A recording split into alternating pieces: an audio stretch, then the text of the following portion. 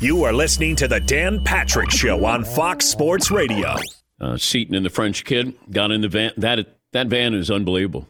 Like, there's a shower in there. There's a pull-out that you can put a TV on a stand and watch it outside. You can hang it on the side of the van. There's a sink in there. There's a bed in there. Yeah, Paulie. I've literally lived in apartments that are smaller and much less nice. I mean, the tires, off-road tires. Oh, yeah. As I was told, those tires are murdered. Wow. Those tires are murdered out. Now I know what that means. But, we said goodbye to them. They had the Sprinter van in the man cave early this morning, and Seton and the French kid are on the road. We'll hear from them a little bit later on this morning. We'll go settle on a poll question, play of the day, stat of the day, all that forthcoming. The big news, or there was big news on Saturday when it came out, ESPN, Jeff Darlington and Adam Schefter reported that Tom Brady was retiring. And then I was told, well, this didn't come from Tom Brady's side of the equation. This came from somebody probably in management. Do you have the exact tweet there, Paulie? Yes, this is 2:30 in the afternoon on Saturday from Adam Schefter and Jeff Darlington. Quote, Tom Brady is retiring from football after 22 extraordinary seasons. Multiple sources tell Jeff Darlington and me. More coming soon. Breaking news. Yeah, and Jeff Darlington is really tied into Brady from his Patriot days. And, Schefty breaking the news with Darlington. Now, it felt like it was happening immediately. And then I was also told Brady would never break this story on, football weekend like that. And he doesn't want this to get out. And that doesn't mean this story is not correct. It's just from what I was told by somebody who knows Tom, this will eventually happen. It's just not happening now. And it felt like Brady is going to have a press conference and you're thinking, okay, he's retiring. Maybe it's just semantics here. But, his agent, Don Yee, said, no, this hasn't happened. His dad said, no, this hasn't happened. The Bucs said, no, not yet. Let's bring in Rick Stroud. He covers the Buccaneers for the Tampa Bay Times and host of Sports Day Tampa Bay podcast. Thanks for joining us. Where do we stand with this story? Well, I mean, if you talk to Jason Light, you talk to Bruce Arians, any of the coaches, they think that it hasn't happened yet. They think it's possible that he could retire. I mean, they were hurt by all this, coming out the way it did. They sort of said the media jumped the gun a little bit. Eventually, Tom Brady called Jason Light and told him he wasn't close to making a decision yet. But come on now. We just watched his whole career funeral over the weekend. I don't know if you can come back from that one. I keep watching, highlights of Tom Brady. So I'd like to announce my retirement on the Dan Patrick Show as a guest if it's over. This would be it. I'll see you a year from now when they get the first overall pick, But no, I expect it to happen. But Dan, this too.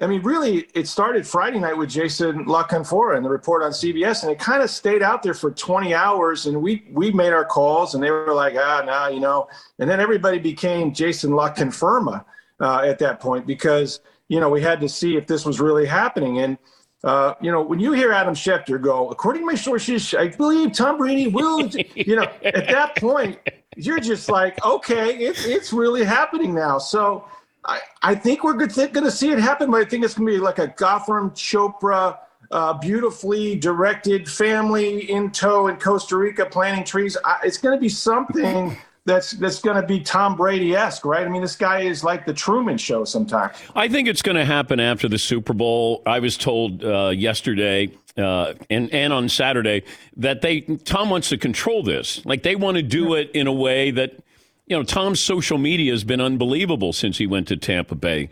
You don't want to have it spill out where you got the conference title games the next day. I mean, that's just not Brady's style. Do I think he's going to retire? I do. I just think it was more of the semantics of this, that it's going to happen. It's just not happening in real time. Do you buy into that timeline? Yeah, I don't know. I mean, there is a week between, the Super Bowl, so it's possible with the news out, it could happen anytime really this week. He might wait until afterwards.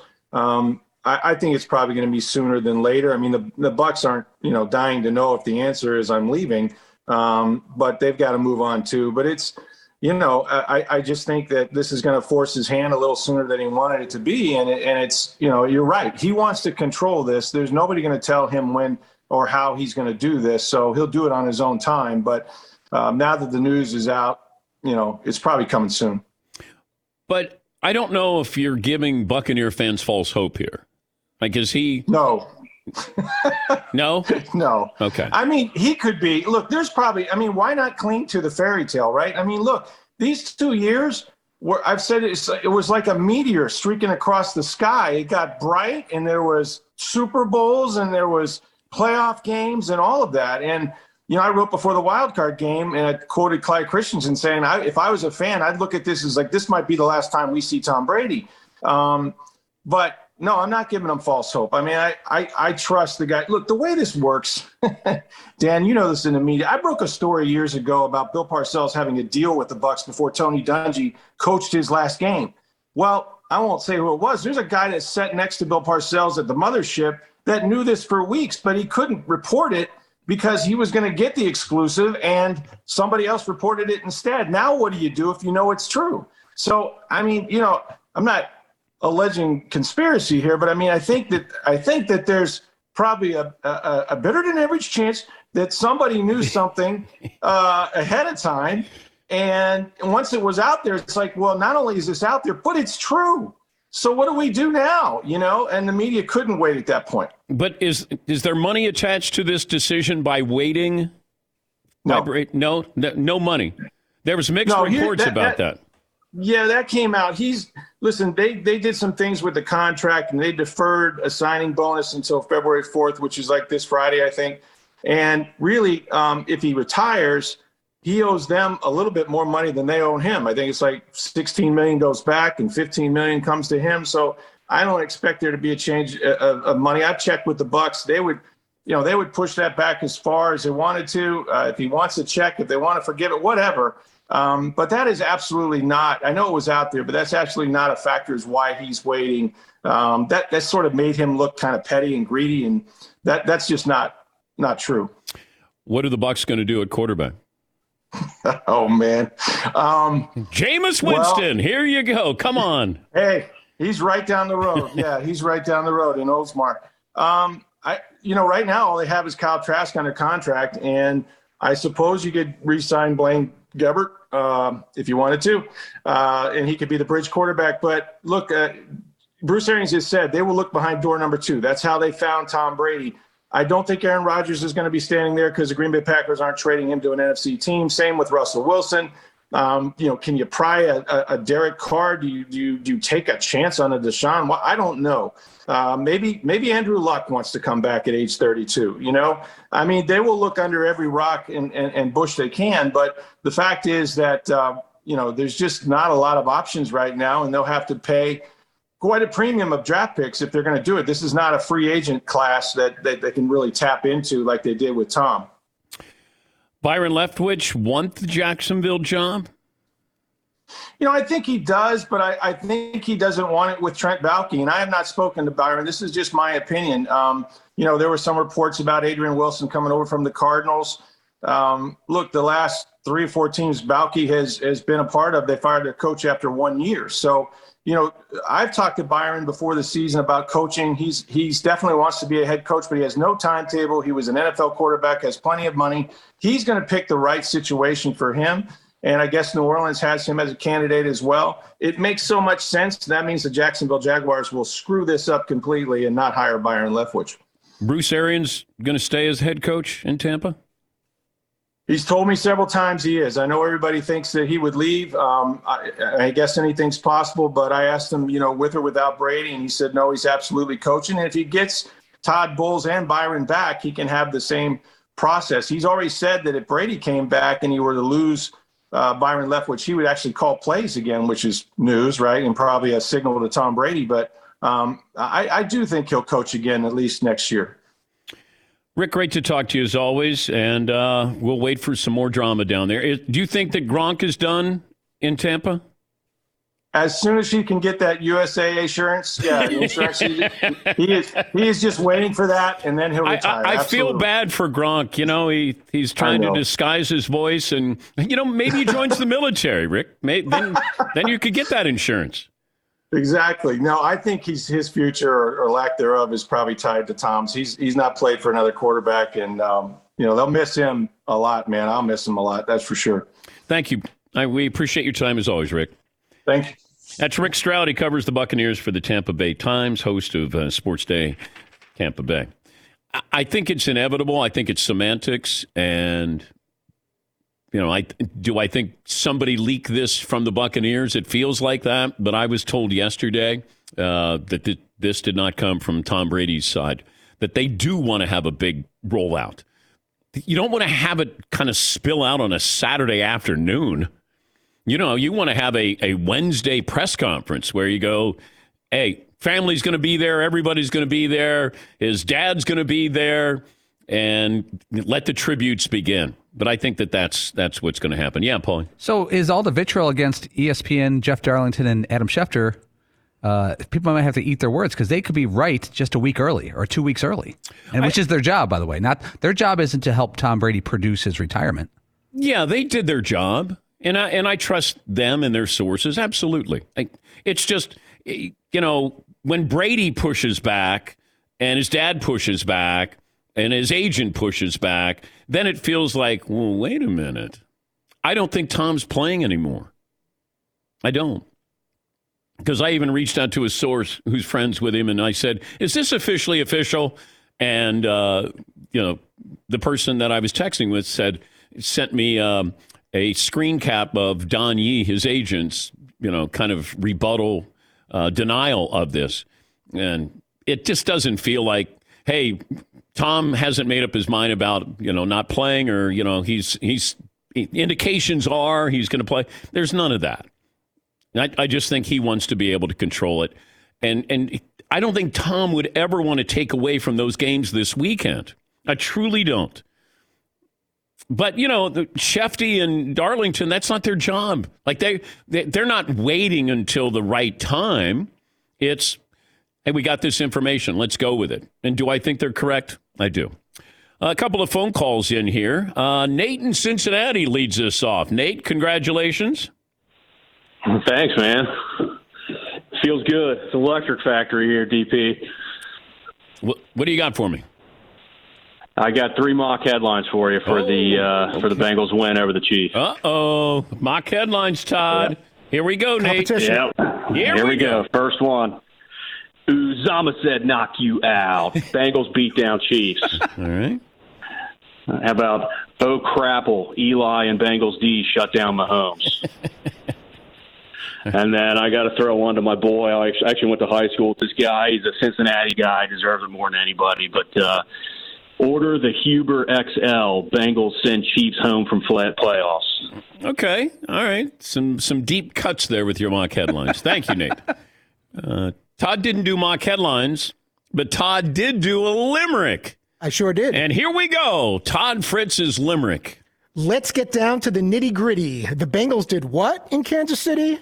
Mahomes gets knocked out while Stafford shows clout. All in Rams versus Who Day. That's pretty. Okay. All right. That's serviceable. Wow. It is. That sounds like a B minus. Not even that. I'd say C plus. C plus. C plus. Yeah, Paul. No mock headlines?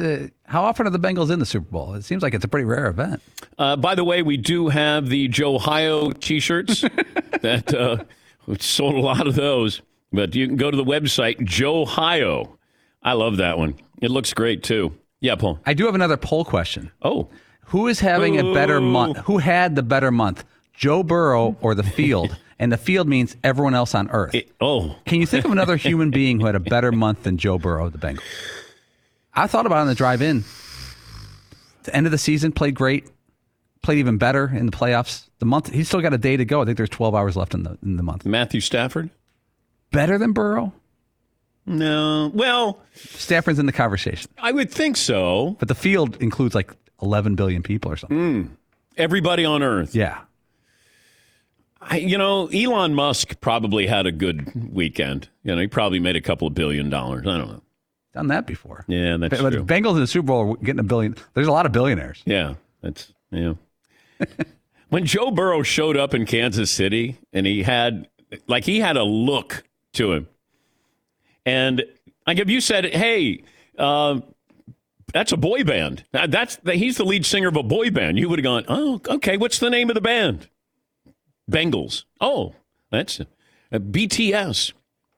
Had the shades on.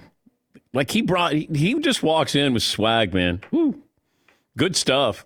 Thanks for listening to the Dan Patrick Show podcast. Be sure to catch us live every weekday morning, 9 to noon Eastern or 6 to 9 Pacific on Fox Sports Radio.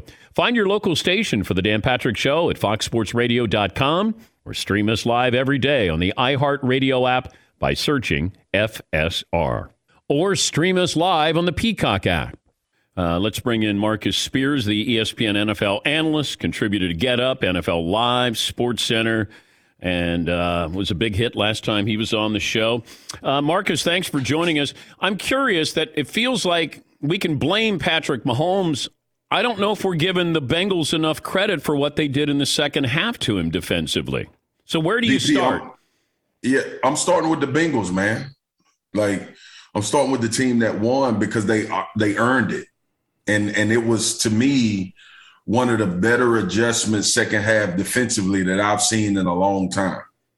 And what they did was, because when you playing against that type of talent, you have to sacrifice something, or you got to find like a middle ground to say, hey, our percentages will give us more of an opportunity to get off the field on third down, or more opportunities to put the ball back in Joe Burrow's hands.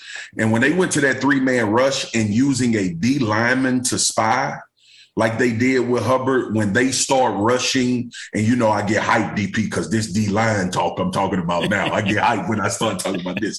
But those guys were like, and I make this analogy all the time on NFL Live. Those guys up front were like a basketball team, where when you pressing, we are trying to run you into a trap. We are trying to run you into a forced trap to either make you call timeout, to make you turn the ball over, or make a bad pass. And that's exactly what they did. Earlier in that game, first half, as a D-line coach, I'm looking at everything unfold. And I'm thinking to myself, I just watched Patrick Mahomes a week ago rush for 70 yards against the Buffalo Bills because they were undisciplined in their pass rush. But I also saw the Buffalo Bills rushing 4 and not having enough guys in coverage, with Pat having enough time to take advantage of that. So what the Bengals did was they said, look, we're going to turn our defensive line into a basketball team. And we are going to press, but we also are not going to give up the deep ball over the top. And the guts that you have to say that I'm going to give Patrick Mahomes 2 to 3 more seconds to survey, but this is our best path forward. And to see those D linemen executed at that level, this game was about Hendrickson, Hubbard, Reeder. This game was about those guys up front saying, we are going to sacrifice numbers. We are going to sacrifice trying to get sacks or make splash plays, and we're going to contain Patrick Mahomes, and these 8 guys in coverage got to handle their responsibility on the back end to make him hold it long enough for us to eventually get some pressure on. Second half, 3 of 8, 15 yards, an interception, sacked 4 times. This is a 3-man rush. Yes, DP, I'm telling you, dude, what I expected from Eric Bieniemy and Andy Reid is what I got from the Cincinnati Bengals coaching staff. Their adjustments. KC abandoned the run. I know. And against what they were doing in Cincinnati, you got to run the football. And we've been screaming this, DP. You have to run them out of that defense. You got to run it out of them. You got to screen it. You got to get quick passes to the outside edges and allow your playmakers to make plays. They consistently drop back and try to go downfield. Let's let Pat survey. Dude, it's 8 people back there. Let's hand the football off. Let's make them adjust. And the reason why the Kansas City Chiefs even ended up in that position is because they decided at a large part of this season that we're going to get McKinnon involved. We're going to get Clyde Edwards-Helaire involved. We're going to get Williams involved. We're going to throw quick dump passes to Mecole Hardman. We're going to get the ball in Tyreek hands quickly. And in this game, for some reason, watching the Cincinnati Bengals play you in order for you to throw underneath. They did not do it, and they did not run the football, and it played right into what Cincinnati wanted to do defensively. And also, and I don't know if it's fair to say it, but I thought it in real time that ego was playing into the Kansas City Chiefs play calling at the end of the first half. Kick the damn field goal. You know, you get the ball to start the second half. You don't have no timeouts. Kick the field goal. But it just felt like what I think is, and to your point, yes. Kick the field goal. I screamed that to Brandon Staley all season long with the Chargers. They'd have been in the playoffs if he just kicked the damn field goals or punt the ball. But I think what happens, man, in those moments, you've seen Patrick Mahomes make those plays so much that you become drunk to it. And that is another part of me saying, because here's what I have to imagine Andy Reid was thinking, all right? I'm a trust my quarterback because we see Lamar do it with John Harbaugh all the time.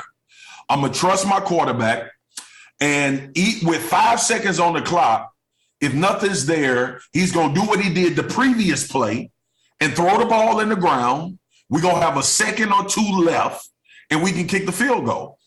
Patrick Mahomes was the issue on that play. And I get what you're saying, DP. 100% understand it. But for Mahomes to not know that situation and not understand, and the perplexing thing is he did it the play before. He killed the play. He threw it into the ground, and then he threw a swing pass. Now, because there's so many sides to this. All right, what Patrick Mahomes is thinking also is, I got the fastest man on any football team in the NFL in the flats. He's going to make a guy miss and get in the end zone.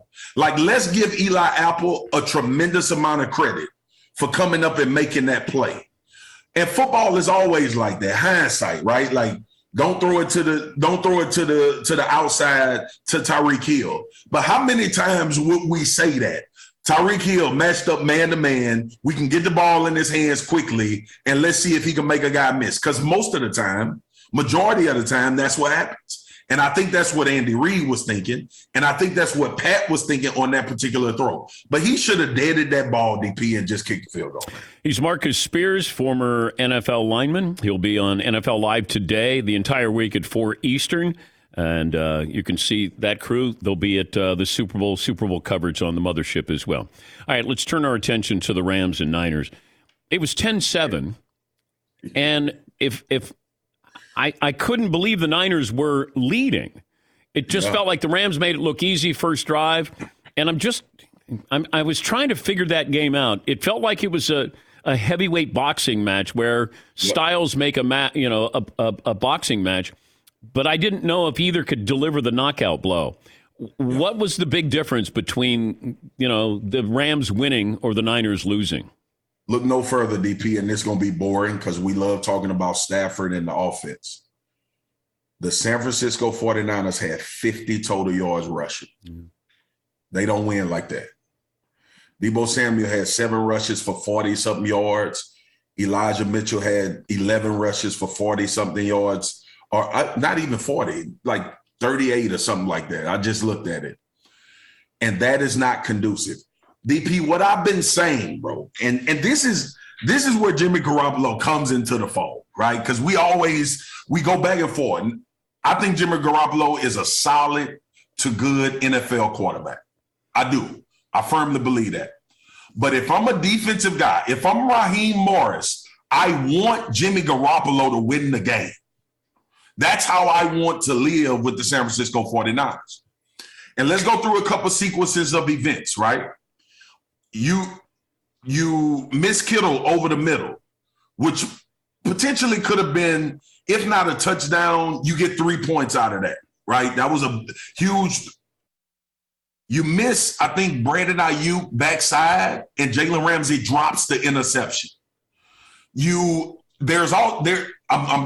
got both games in my head. DP, this is my sheet. This is my sheet from the game breakdowns. I'm breaking the games down. But I think there was another potential for interception as well.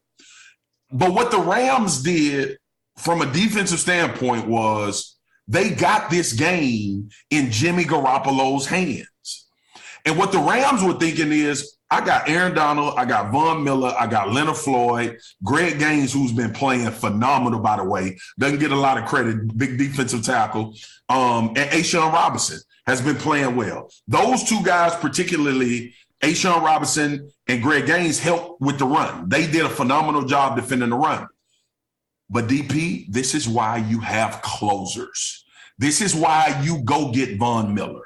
This is why you go get a Evan Ingram if you're the Kansas City Chiefs. This is why you sign a Trey Hendrickson in the offseason if you're the Cincinnati Bengals.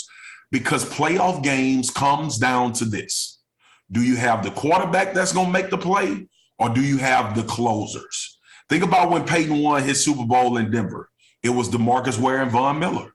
Those were the closers. So the Rams got this game in Jimmy Garoppolo's hands late in the game, and they got the best closers in the NFL, or one of the best, if not the best ever, in Aaron Donald. And I'm not just talking about that particular play. I'm talking about a sequence of events that leads up to this game being in Jimmy Garoppolo's hands.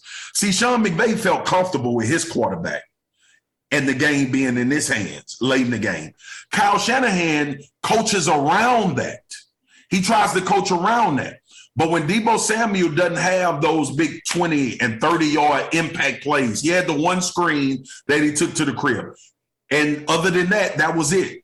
And then Shanahan didn't get the ball in Deebo's hands late in the game either. There's a lot of blame to go around, DP. But if you want to break this game down in a nutshell, like you just asked me, I said a lot to say this.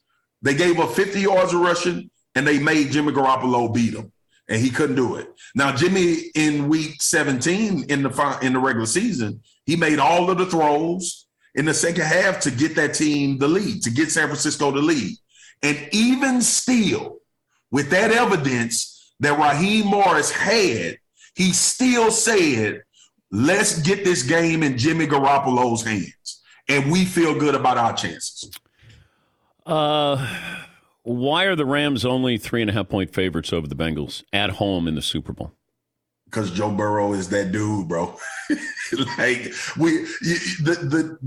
There's no more obviously denying it. But I think when you look at Cincinnati, even through this run, we are still trying to wrap our head around your offensive line not being elite and you about to play in the Super Bowl.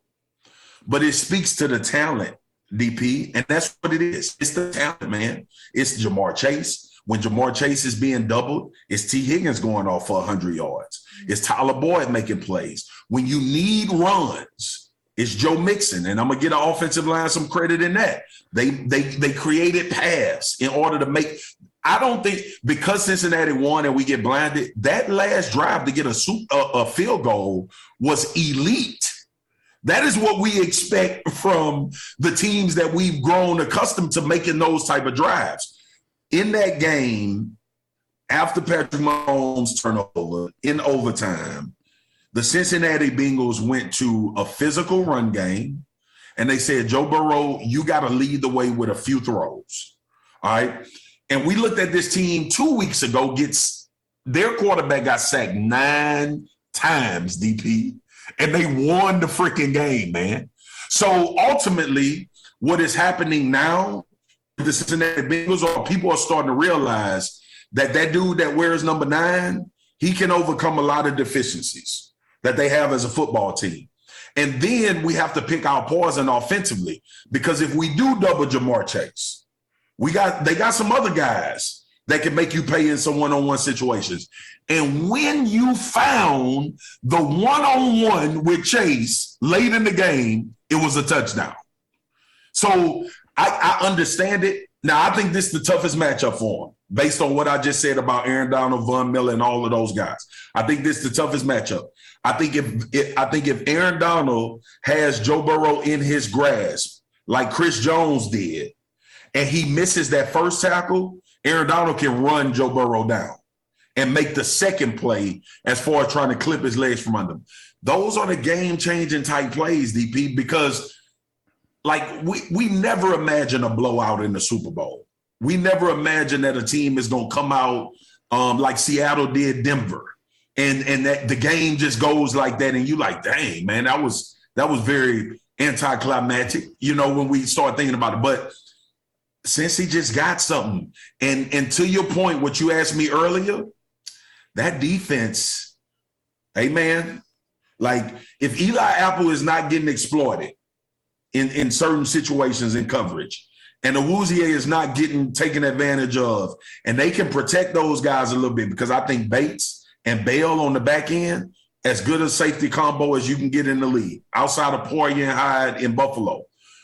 That defense up front, though, with Hendrickson, the way Reeder has been playing the run, Hubbard, and what they're able to adjust and morph into, they are big too, DP. They're physical defensive line. Think about this, too. The Cincinnati Bengals don't have those 240-pound defensive ends. They got those big physical guys that can stay on the field 1 through 3 downs, and they are elite enough to rush the passer. So this is a good football team outside of what we've seen from that offensive line at times. And look, man, like, I'm a Louisiana guy. I'm an LSU guy. Mm-hmm. You can believe it if you want to, but 9 just has it. He just has that special gene that in those moments, I bet you, DP, in those damn moments with Joe Burrow, we could check his blood pressure or his heart rate, it'll be at a resting pace. That's who he is, man. Yeah. Could you bench Orlovsky, Mina Kimes, and Laura Rutledge, all 3 at the same time? Yeah, no doubt. Yeah. I think all 3 of them together may be 340. But I can't throw Keyshawn in there. You throw Keyshawn in there, I can't get him up. I can't put Damian Woody in there either. I can't do that either. Maybe by itself, but not with others. Not with others, man. Yeah. Thank you, bud. Have a great week, and thanks again for joining us. As always, man, I look forward to talking to you again. That's Marcus Spears, ESPN NFL analyst, and he'll be on NFL Live Monday through Friday at 4 Eastern. Thanks for listening to the Dan Patrick Show podcast. Be sure to catch us live every weekday morning, 9 to noon Eastern or 6 to 9 Pacific on Fox Sports Radio. Find your local station for the Dan Patrick Show at foxsportsradio.com or stream us live every day on the iHeartRadio app by searching FSR. Or stream us live on the Peacock app. Hey, this is Jason McIntyre. Join me every weekday morning on my podcast, Straight Fire with Jason McIntyre. This isn't your typical sports pod pushing the same tired narratives down your throat every day. Straight Fire gives you honest opinions on all the biggest sports headlines, accurate stats to help you win big at the sportsbook, and all the best guests. Do yourself a favor and listen to Straight Fire with Jason McIntyre on the iHeartRadio app, Apple Podcasts, or wherever you get your podcasts. Former Raider quarterback, Cardinal quarterback, Bengal quarterback Carson Palmer joining us on the program. Who were you rooting for between Kansas City and the Cincinnati Bengals, Carson? I was rooting for the Bengals. No fan base deserves this Super Bowl berth more than the Cincy Bengals. What were you thinking when it was 21-3? I thought there was a shot. Things really just obviously went sideways for Kansas City. They went from on offense, Patrick Mahomes took over the first half by just really taking what the defense was giving him. And then in the second half, it was weird. He threw that one touchdown to Tyreek Hill in the back of the end zone, in the red zone, where he was kind of running around and moving in the pocket and then rolled out to the right. And he loves those kinds of plays, you can tell. And he kept looking for that in the second half. And what got them to that big lead in the first half was just taking what the defense was giving him. And he absolutely stopped doing that. He started dropping back in the second half, moving in the pocket, spinning out, rolling left, rolling right. And it just wasn't working because the Bengals defense just sat back in cover 2 and cover 4 and played zone and watched everything underneath them and didn't give them any of those big shots down the field. I just don't know why they didn't run the ball.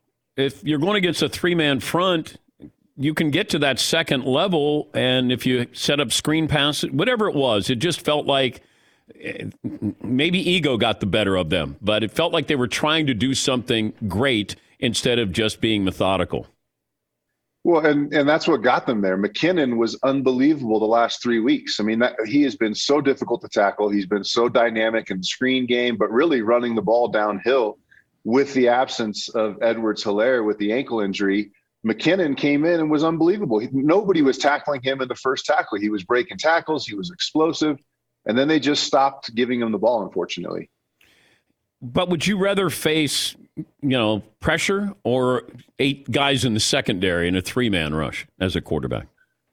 Pressure all day. I think every quarterback is more comfortable when you've got one-on-ones outside. It gets really difficult when they do those 3-man blitzes with the 3 defensive linemen. Now you've got 8 guys dropping in coverage, more often than not covering 3 and sometimes 4 guys. So pressure is always a quarterback. Quarterbacks are always looking for pressure.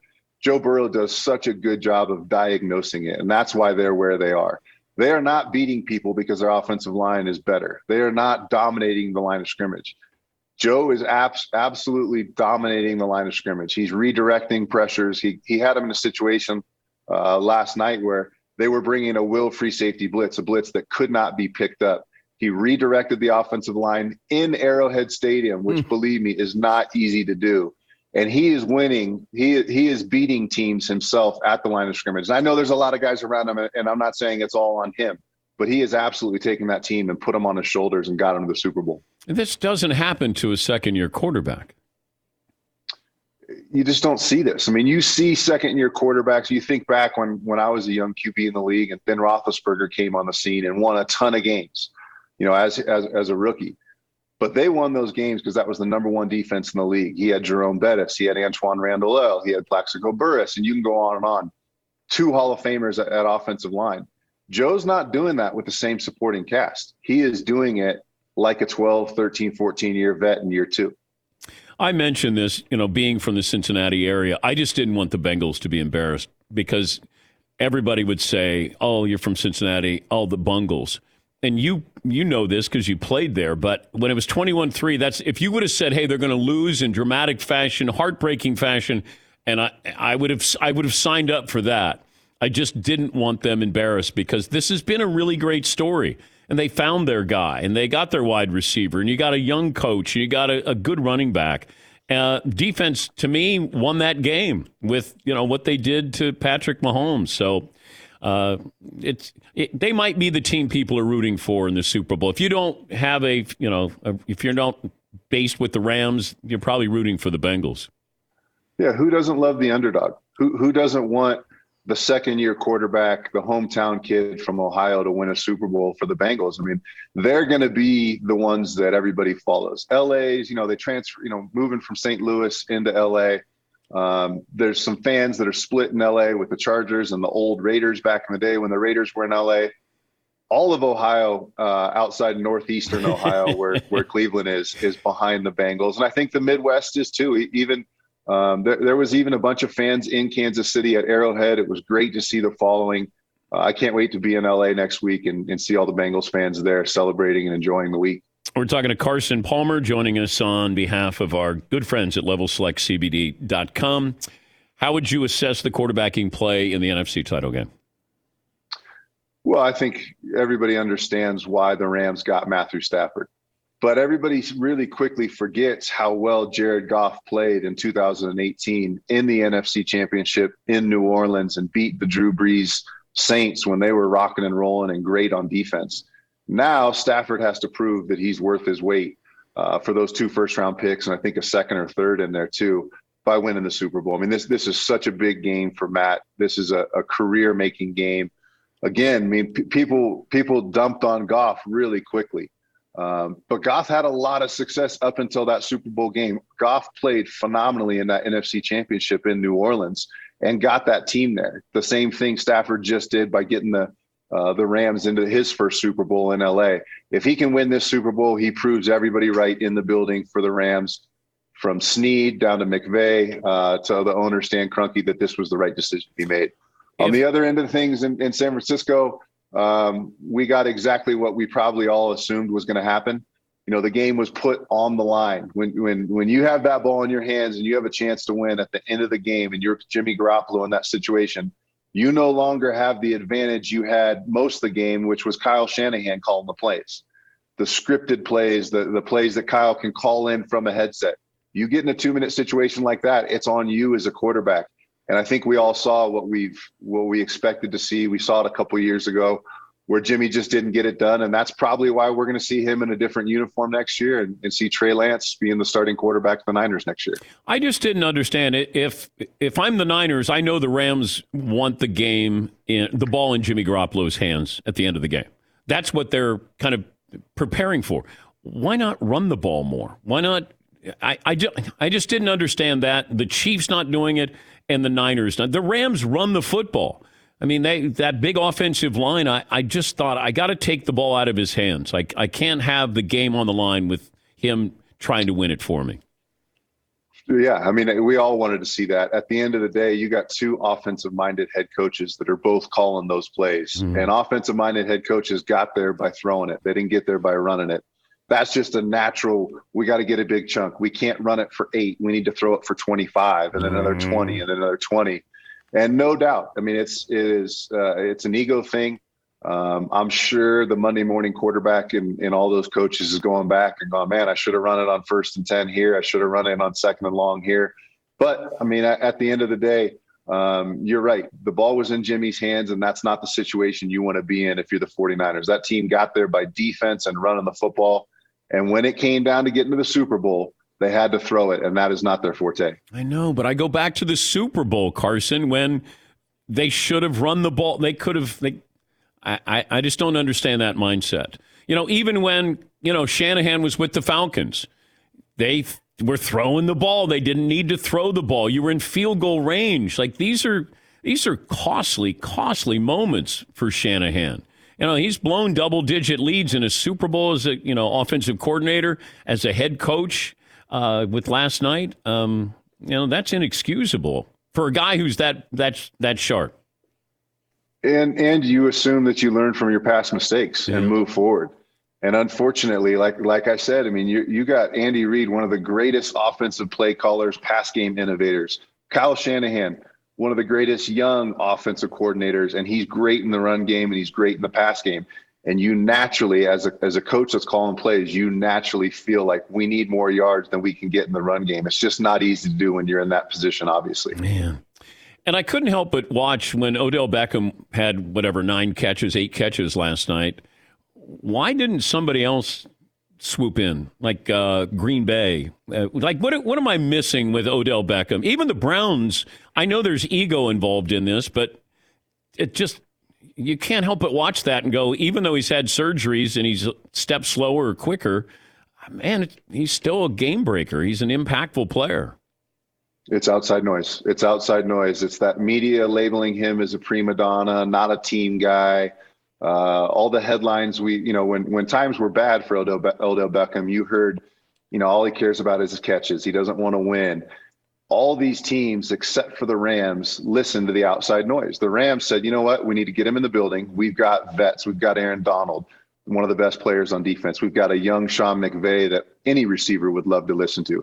A vet quarterback in Stafford, Andrew Whitworth at left tackle, who's like 60.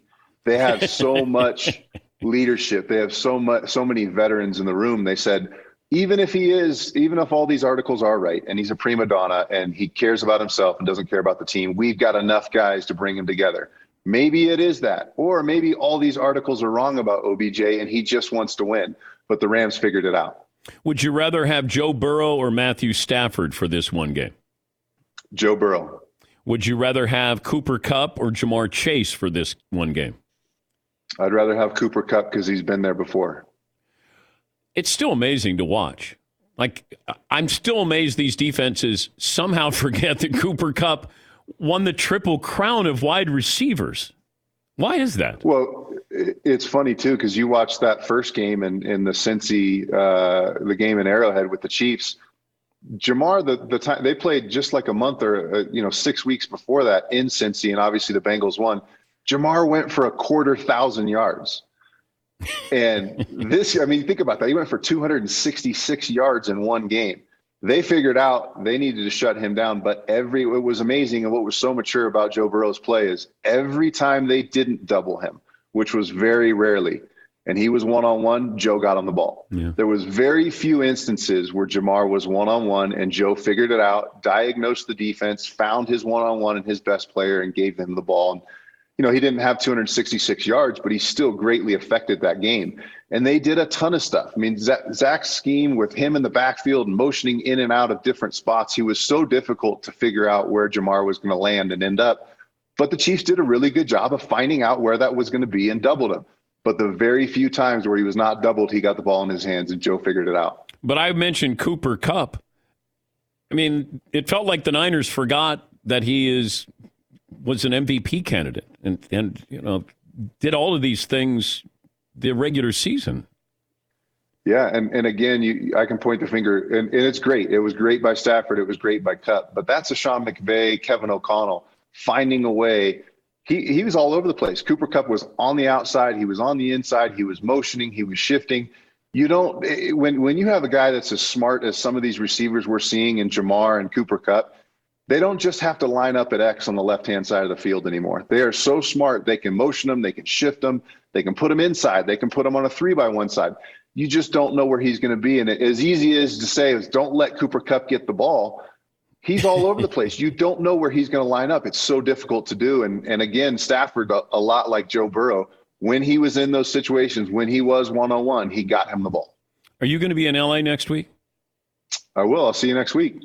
Maybe we could go to USC and walk around and throw the fight on, just walk around campus. Well, maybe we could, throw the football around or something like that. Let's do it. Would you dress like a Trojan? Like a Trojan? I've got a Trojan Halloween outfit. Can I bring that for you? Yes. All right. We'll go to the Coliseum. We'll throw some rounds.